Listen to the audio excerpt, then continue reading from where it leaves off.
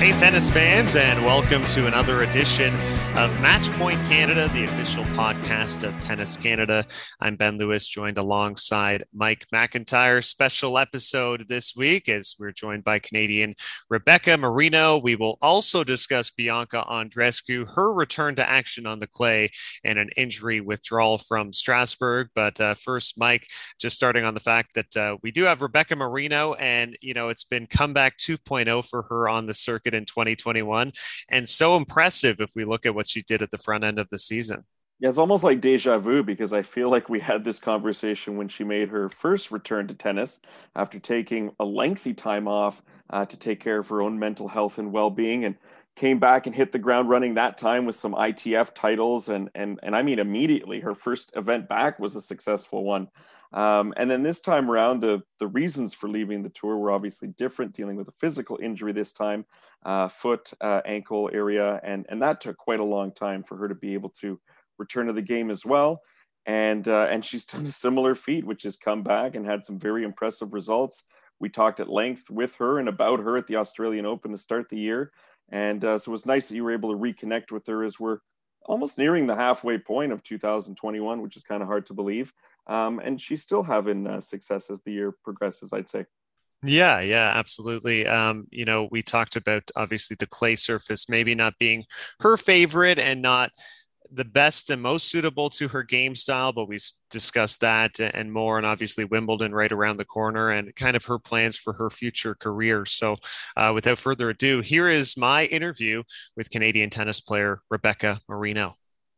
You are listening to Matchpoint Canada, the official podcast of Tennis Canada. And our guest this week, she's been ranked as high as number 38 in the WTA rankings. She's been a two-time Female Player of the Year for Tennis Canada, and she's made not one, but two successful comebacks to the tour after lengthy hiatuses with great success. And we're so happy to see her again playing this season. Rebecca Marino, thanks so much for joining us this week on Matchpoint Canada. Yeah, of course. It's so great to be on. Yeah, we love chatting with you.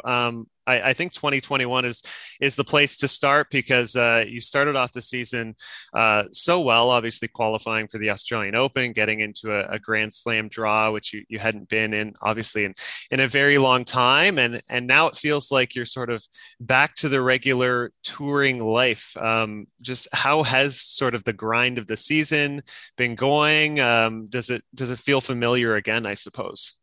Yeah, well, this season has been a little different than the past because just given the whole situation in Canada still with the coronavirus and in quarantine, I'm having to do much longer trips than I traditionally would. So I've already been over in Europe for, I believe, 7 weeks. And the goal is to stay over until potentially Wimbledon if I can get myself in that position. So that would turn into about a 3-month stint on the road, and I think that's the longest trip I've ever done. So that's new in itself. But in terms of revisiting some of these tournaments and competing in Billie Jean King Cup, and like I'm coming back to all these sort of familiar favorites, so I'm quite comfortable with the places I'm heading, and seeing all these girls that I compete with on a daily basis. So yeah, there's familiarity and newness to it at the same time. Yeah. I wanted to ask actually just about comfort level, because I think anytime a player makes a comeback after time off, whether it's injury, stepping away from a sport, there's probably always sort of doubts in your mind of how's it going to go? Am I capable of this? And I thought to myself, maybe it's easier for you the second time around, having gone through it already. Do you feel that way as well? I'd say this is still, I mean, I won't lie, it's been a bit of a struggle being on tour for this clay season, away from home as well. Right. Just because clay is not traditionally my best surface. So my results have been a little bit lacking compared to the banging start that I had in January. So it's kind of been a bit of a ego check in that sense, but it's good for me as well, in that I have to put a lot of the work in right now. So I wouldn't say that it's like easier the second time around. There's always challenges no matter what you go through. And this has had its own unique and different experiences too. Yeah, certainly.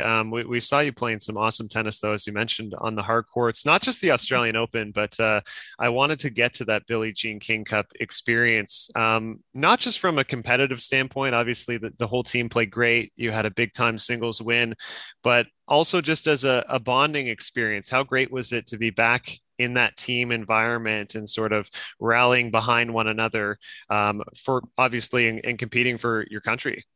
Yeah, it was just overall just an amazing experience. I felt like our team really clicked this time. So having Layla with playing the one position, and then myself, and then having Carol there and Sharon there, we just all meshed really well. And Heidi sort of took charge of the team. So I knew from the beginning we'd have a really good sort of energy about us, and that if we could bring our best tennis to the courts, we had a really good shot of taking down Serbia, which is what happened in the end, which was great. And then yeah, to have Layla fight through those matches and pull it off in the end, and then for me to sort of pull off a surprise win as well. I feel like, yeah, it was just an amazing experience, and to have it and to join the other girls in a shared feeling and admiration of each other's games and pride for Canada was just, yeah, it was amazing. It was incredible.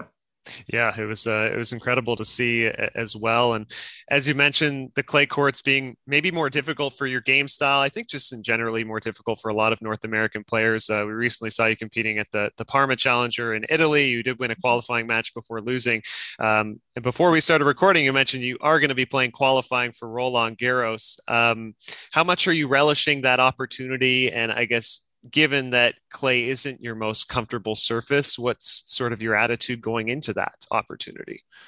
Yeah, well, I'm trying to keep a positive attitude through this, and just because it's not my best surface doesn't mean I can't do well on it. In the past, I mean, I'm aware that I made the third round of the French Open in career 1.0, so I have that under my belt, and I know that the courts in Paris and the courts here in Parma, they play a little bit faster, and I'm a lot more comfortable with that.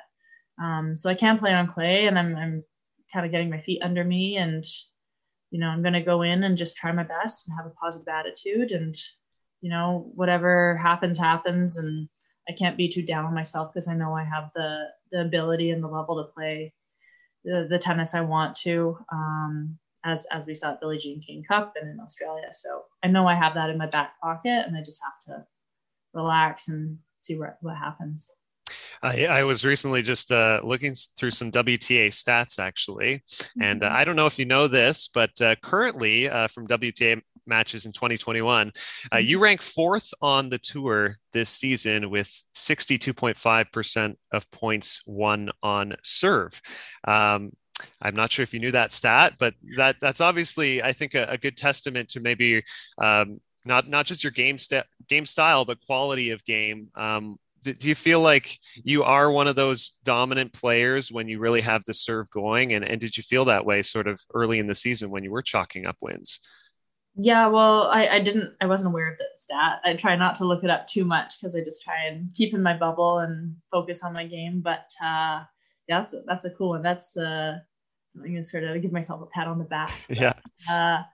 You know, it's something I am kind of aware of, as my game style is like big serve and followed up with a 1-2 punch with my ground stroke. So yeah, if I can get my first serve percentage up a little bit higher, I feel like I should be pretty dominant on my serve. And yeah, to be up in the top 4, you said, of that stat that's pretty cool. Like, yeah. So hopefully I can continue with that stat and maybe improve from there.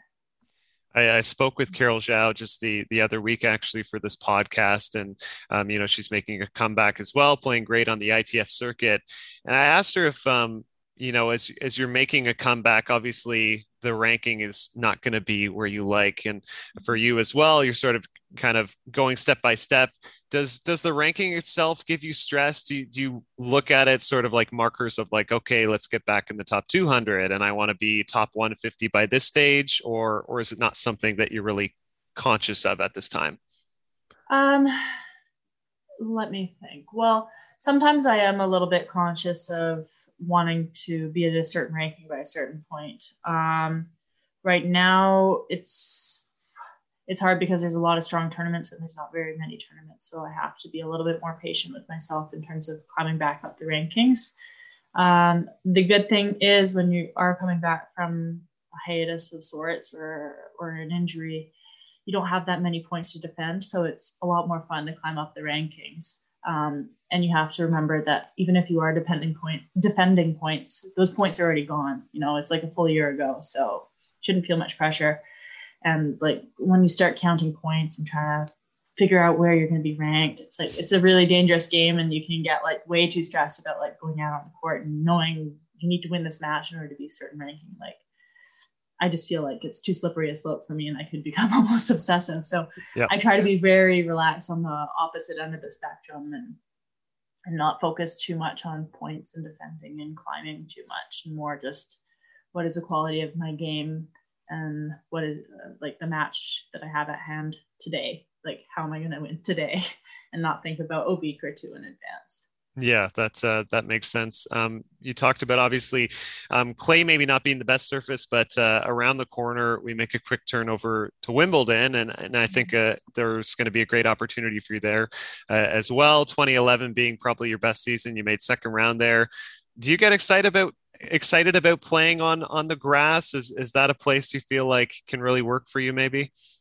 Yeah, we'll see. Well, I was actually thinking about it, and I don't think I've played on grass since 2011 or 2012. I'm not exactly sure, but I haven't played in many years on grass. So it'd be exciting in that sense to sort of see how my game translates and plays on the surface. But there's also like uncertainty in knowing how I will actually play. So I'm trying to go in more with the feeling of excitement and hoping it'll go well. But yeah, we'll see what I get into as well. I know I'm kind of in a precarious position with my ranking. We were just talking about rankings, but I have to be aware of it for the cuts for qualifying of slams. And I'm in a kind of tricky position where I'm not sure if I'll get into Wimbledon, but I'll still try to play the grass court warm-ups anyways. And right.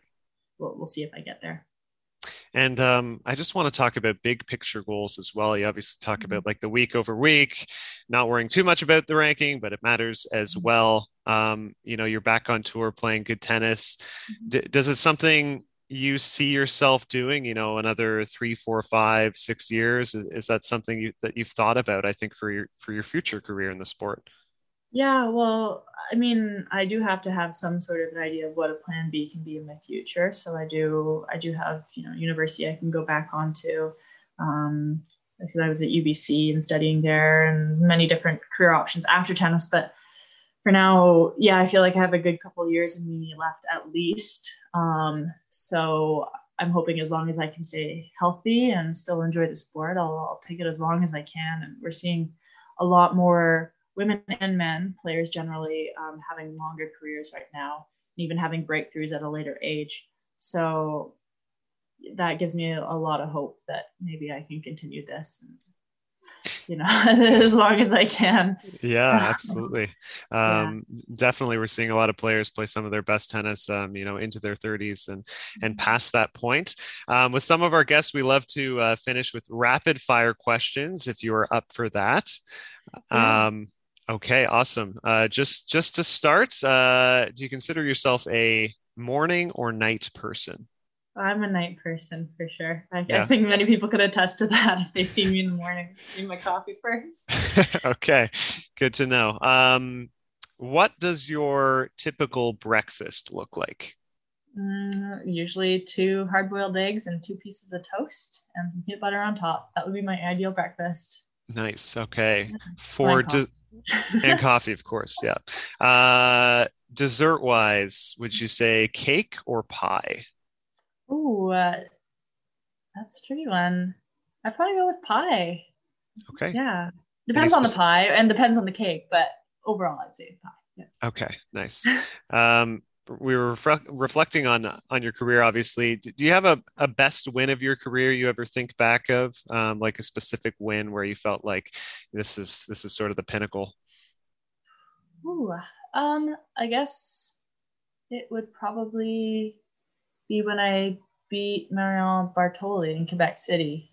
That was my first really big win. I did it on Canadian soil, and it gave me a lot of confidence moving forward, knowing that I could sort of hold a solid place on tour and that I wasn't just sort of a one-off. And then my ranking continued to climb after that point, actually.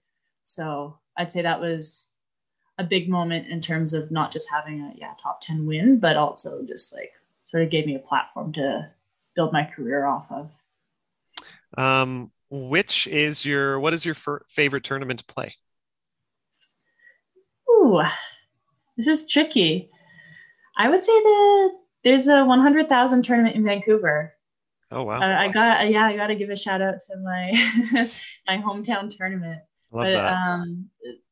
That's from a totally biased place. But if I were to choose a tour event, it would be a tie between Australian Open and then obviously the big national open now, whether it's in Toronto or Montreal. So having the opportunity to play at home is always just amazing and incredible. And we always have a great Canadian fan turnout. So that's definitely near and dear to my heart. Yeah, and we're certainly hopeful it can happen this summer as well. Mm-hmm. Which current or former player would you say maybe inspires you the most?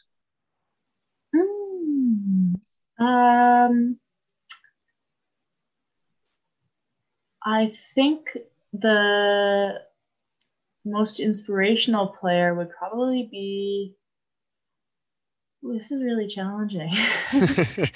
The first one to come to mind, because I'm not being rapid in our rapid fire, sorry, It's but okay. the first one to come to mind would be Petra Kvitova, just because everything she's gone through in her whole career, and she was an amazing player, and then had the horrible knife attack in her apartment, and then still managed to come back and is doing amazing on tour, like nothing ever happened, and she's also just a genuinely kind person and has good sportsmanship. So I'd say she's inspirational on many fronts. That's a great choice. Obviously, you're back on the touring grind of travel life. When you're traveling, window or aisle seat? I always go aisle. I'm Really? tall, so I like to have the access out into the aisle so I can get up whenever I want and Yep. stretch the legs out and that sort of thing. Nice. Yeah, aisle all the way. Okay. City or a country you'd most like to visit you haven't been to yet? I would love to visit Brazil. I've never been to Brazil. Somewhere I've always liked to go. I haven't really explored South America at all, and I feel like that would be a really good place to start. Nice. Okay, more on a personal level of hobbies. Last TV show that you watched? I haven't finished it, but I'm currently watching The Serpent on Netflix. Okay. So that's highly recommend it. Sounds good. Last song you listened to? Gosh, it would probably be, I think it's called Don't Stop the Rain by Duran Duran. Nice. Okay. Yeah. I think that was the last one on my playlist I listened to. Okay, I like that. And last one, if there's any famous person you would like to meet? I don't know. I'm not really one to idolize. They don't need to be famous, actually. It could be anyone. They don't need to be famous. Oh, someone I'd love to meet. Can't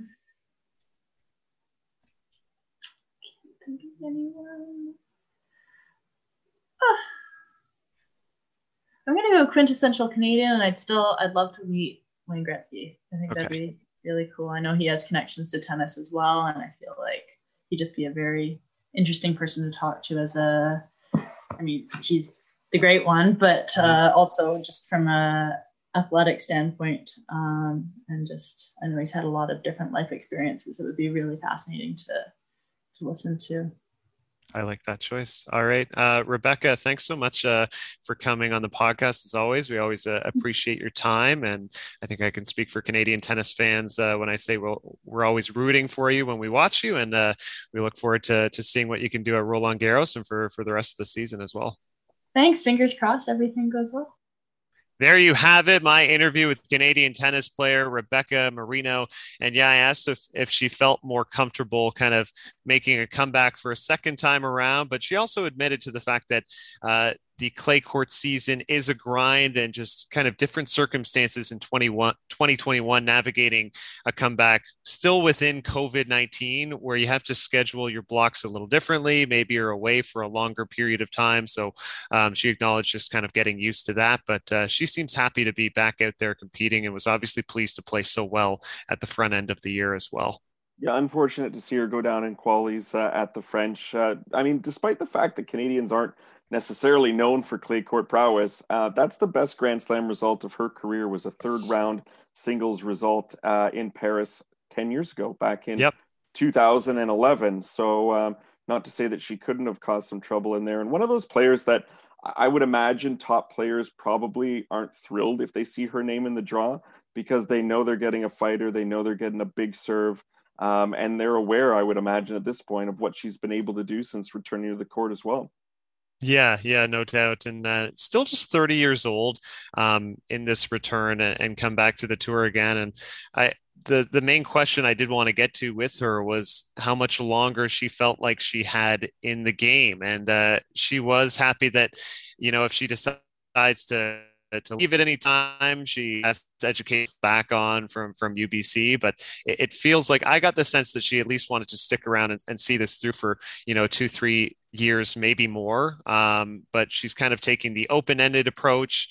Her and Carol Zhao, kind of two similar players in that same state of building their rankings back right now. They want to get back inside the top 200. Of course, we've seen Rebecca Marino inside the top 50 before her first stint on the career, and she has the game. And I was looking at some WTA stats and numbers, which I brought up with her actually. Serve percentage of points won, that she was actually top 5 in the WTA in this category based on her WTA matches for 2021. So that shows you how impressive she is kind of with that serve forehand combination, that when that's clicking, especially on faster surfaces, very, very tough to beat. Well, with grass coming up, that could certainly bode well for her as she's, hopefully going to be playing in some tune-up events and qualifying for Wimbledon. But if we look at our Canadian women outside of Bianca and Leylah Annie Fernandez, and we go beyond the top 100, I mean, certainly Jeannie has made a lot of strides over the last year, and she's getting close, although hasn't played much recently. I'd say Rebecca Marino is a good bet for me to get close, if not break into the top 100, if she can get enough events under her belt.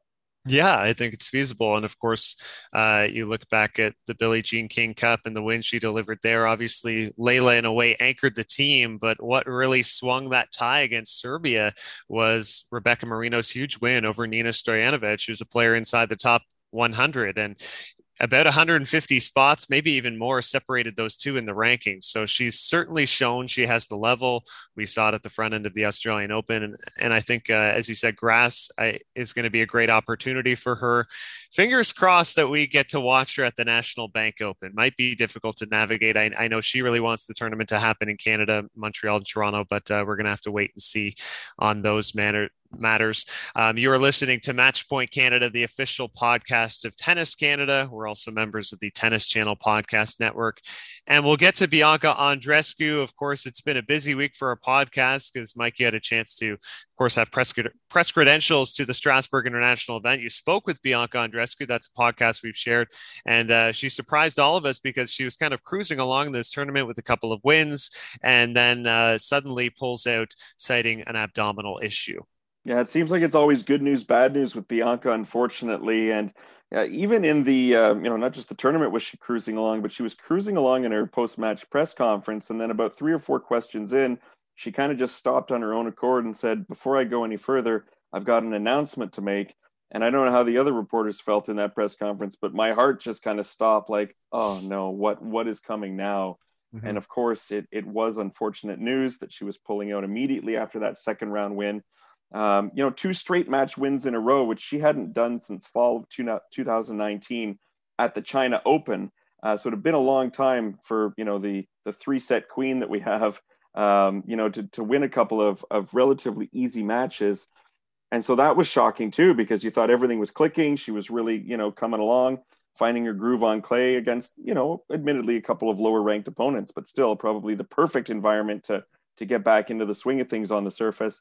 And then to drop that bomb that, on a serve at some point in the second set, she felt something in her abdominal region. She called it a slight tear, although, I think we've learned from other tennis players that self-diagnosing, not always necessarily definitive, but she felt something there and had to pull out. More so as a precaution, she said. She didn't seem overly concerned in the press conference, but she didn't want to push it and said, hey, I've learned my lesson in the past. I don't want to go too hard and potentially miss out on Roland Garros coming up in less than a week's time. Well, this is obviously an athlete who I think is understanding her body, and Bianca has been been through so much in terms of injuries to various different parts of her body. We've talked about the knee and a foot issue. The back has been a problem in the past as well. Haven't heard of an abdominal issue with her before, but I think given that she did win both of those matches in straight sets, she looked loose and comfortable from what you can tell if you watch the highlights, that maybe this is purely precautionary and not something serious at all. And she feels, I got 2 matches in, French Open is right around the corner. Maybe it's a mistake if you kind of make a run to the final in Strasbourg or playing on the weekend, and then actually have to make a quicker turnaround for Grand Slam tennis. We've seen scenarios in the past of players actually overplaying ahead of a Grand Slam and like overplaying the week before, like making a final, winning a title on the Saturday, and suddenly having to lace up for a Grand Slam match on a Monday. Maybe this is actually a better scenario for Bianca. And I was thinking in terms of her body, Grand Slam tennis, preserving matters might be actually easier for her because you get the day off between matches. Whereas this tournament, it's a quick turnaround. You get to Grand Slam tennis, best 2 of 3 sets as well, and you get the day off in between. She's going to have a couple days to rest up, take it easy if she wants. She can practice for the full weekend and hopefully be ready for Monday or Tuesday, depending on her schedule. Yeah, well said. And I agree with all that. If there was something that she felt, even if it was minute, even if it wasn't huge, just to put that plant that seed of doubt in her mind. Hey, wait a minute, what's that? That doesn't feel right. Okay, I'm gonna maybe play it safe. Whereas if it was a Masters 1000 level tournament or a slam, maybe she'd push through it and attempt to keep going, with a little bit more time in between matches. But the optics of it, if it was, you know what, I've got my 2 matches in and that's it, I'm pulling the plug now, I'm resting up for Roland Garros. I'm not saying that's the case. But a lot of people on Twitter thought that was the case. And I was quite shocked. I got to be honest, totally shocked when I did break the news from the press conference that she was pulling out, at the negative reactions that people were throwing at her on Twitter, on social media, questioning her motives, her logic, her reasons, questioning her heart and her desire. I was shocked and I was kind of appalled. I took no time to reply to any of them because, first of all, there were far too many. And second of all, you can't win those arguments anyways on Twitter with people like that. But to me, Bianca has been through such bad luck that I would think that if she's healthy and feeling fit, she would want to keep going and she would want to keep getting matches under her belt and do as well as she possibly could. She's never struck me as someone to quit without reason. You had a great tweet coming to her defense, basically, and saying, hey, people hiding behind the keyboards, easy for you to type away there. But if you know Bianca, she's always given 110% when she's capable. So I'm definitely in line with your take on it, and was surprised at the reaction that came out of her withdrawal. Yeah, I was a little disappointed as well. And I think sometimes when we look at Bianca's career maybe in a vacuum and you think of all the injuries, long layoff, and suddenly we forget like other athletes are getting these types of injuries all the time. I mean, we've had a handful at the front end of the year, players pulling out with kind of nagging little things ahead of the Australian Open. Simona Halep is unable to play the French Open. Of course, that's a much more serious calf tear. Other players who've dealt with things. Garbiñe Muguruza has missed portion of the clay season with kind of nagging issues. Kiki Bertens. So Bianca is not the only one injured. It actually struck me when she was asked about injury issues at the Miami Open, she kind of not that she snapped at the reporter asking the question. I understand he had to ask it, but she kind of highlighted like, I'm not the only one who's injured, guys. There's a lot of players who deal with these things all of the time. And I do think it is probably something small that she felt, precautionary measure. Why kind of grind through a WTA smaller tournament while I'm feeling something rather than make sure my body is as perfect as possible ahead of Grand Slam tennis. And yeah, very unfair to critique her here. I'm glad she's back playing tennis. And in terms of expectations, I don't know if we can. I don't know if we're writing her in as like a contender to win this thing, but if there's one player who can arrive to a big tournament without significant match play whatsoever and deliver the goods, it's Bianca Andreescu. We have the history of that over the past, couple seasons, specifically 2019 and then Miami this year as well. Yeah, well, it could go either way or anything in between with Bianca, right? Like it could be a first round withdrawal because the abdominal injury is not sufficiently healed, or it could be a deep run, and neither one would surprise me. One more than the other. It's kind of like when I think of, for example, Milos Raonic on grass, for example. With his body and whatnot, you never know if he's going to be able to go, but if he is on certain surfaces, look out. So hopefully she's able to heal up and have a good go. We lost a bunch of Canadians in qualifying. I think you'll touch on that shortly, which was unfortunate. So on the women's side, we're going to have Bianca and Leila Ani. And on the men's side, well, let's talk about the men's side maybe for a moment and transition there. We've got Felix. Who else have we got in there other than Felix right now? Because Dennis is out. Vasek, I believe, is out. And I haven't heard anything about Milos. Yeah, Milos essentially missed the entire clay court swing, it seems like. So we're very, very light on the Canadians on the men's side, it seems. So we did have a few in qualifying. Of course, we remember last year, Steven Diaz did qualify for the French Open, which was a terrific story. He won one match this time and then went out in the second round. Brayden Schnur, Peter Polansky, we've never really set high expectations for those two on clay. They both went out in the first round. And then, look, the one athlete I had a lot of hopes for going into the French Open, given his form, given the fact that he held match points against Rafael Nadal and then made a finals in Geneva, was Denis Shapovalov. But suddenly, out of nowhere, he sadly announced via his social media he's been forced to pull out of the French Open with what he called kind of a recurring nagging shoulder injury that is just not right. And I look back to that Geneva event in Switzerland. He had a great week. He, of course, lost to Casper Ruud in the final. But one thing that kind of raised my eyebrow was the Thursday of the event, he had to play and win two matches, beating first Marco Cecchinato in 3 sets, who's a good clay court player, and then another good clay court player in Laszlo Gera. So he played 5 sets of tennis, I think, almost 5 hours that day. And you wonder if that kind of did some lasting damage where his shoulder is just not feeling right. Yeah, it couldn't have helped. And it's really unfortunate for Dennis because I think even admittedly, he'd say he had a weak start to the clay court season. Things were not really clicking.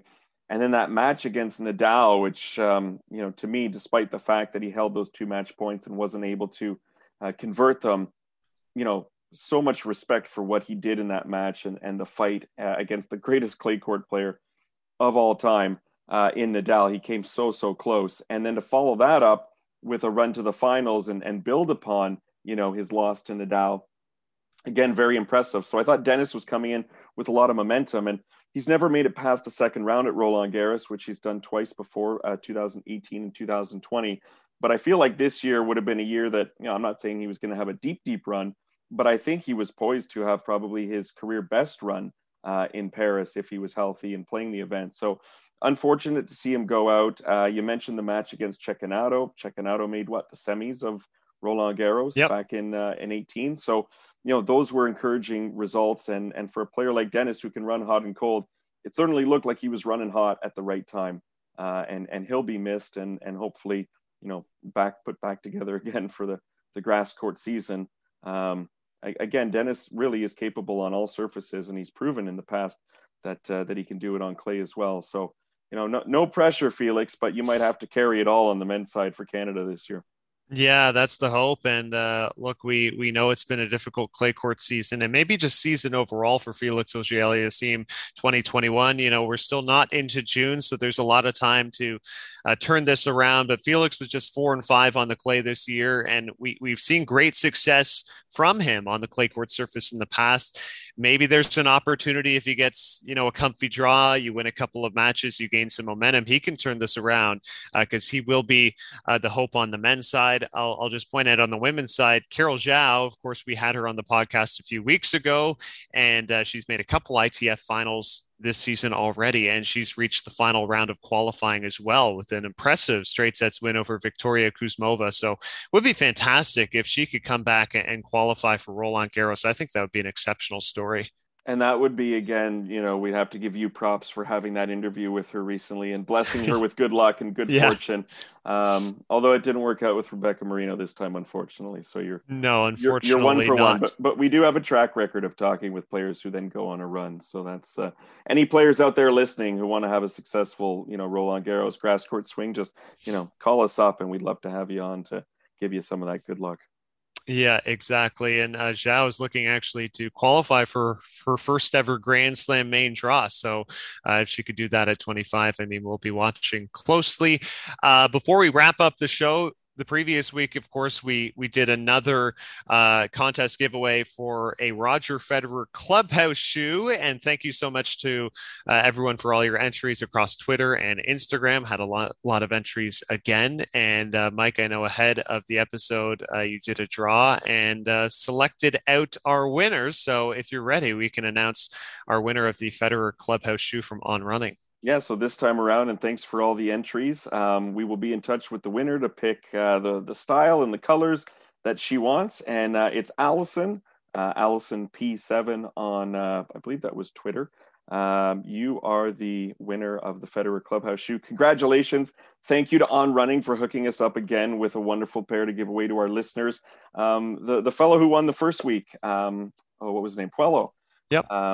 Got his pair in the mail, and he was proudly showing them off on his Instagram account. And we thank him for tagging us and writing such a nice message on there. So, yeah, fantastic. And we've got one last pair that we will give away in a future week. We won't say when right now, but we do have one more of those fantastic pairs of shoes. So check back, keep listening. Thanks for tuning in. We're looking forward to Roland Garros. We will be back next week with our preview episode. So until then, take care and talk soon.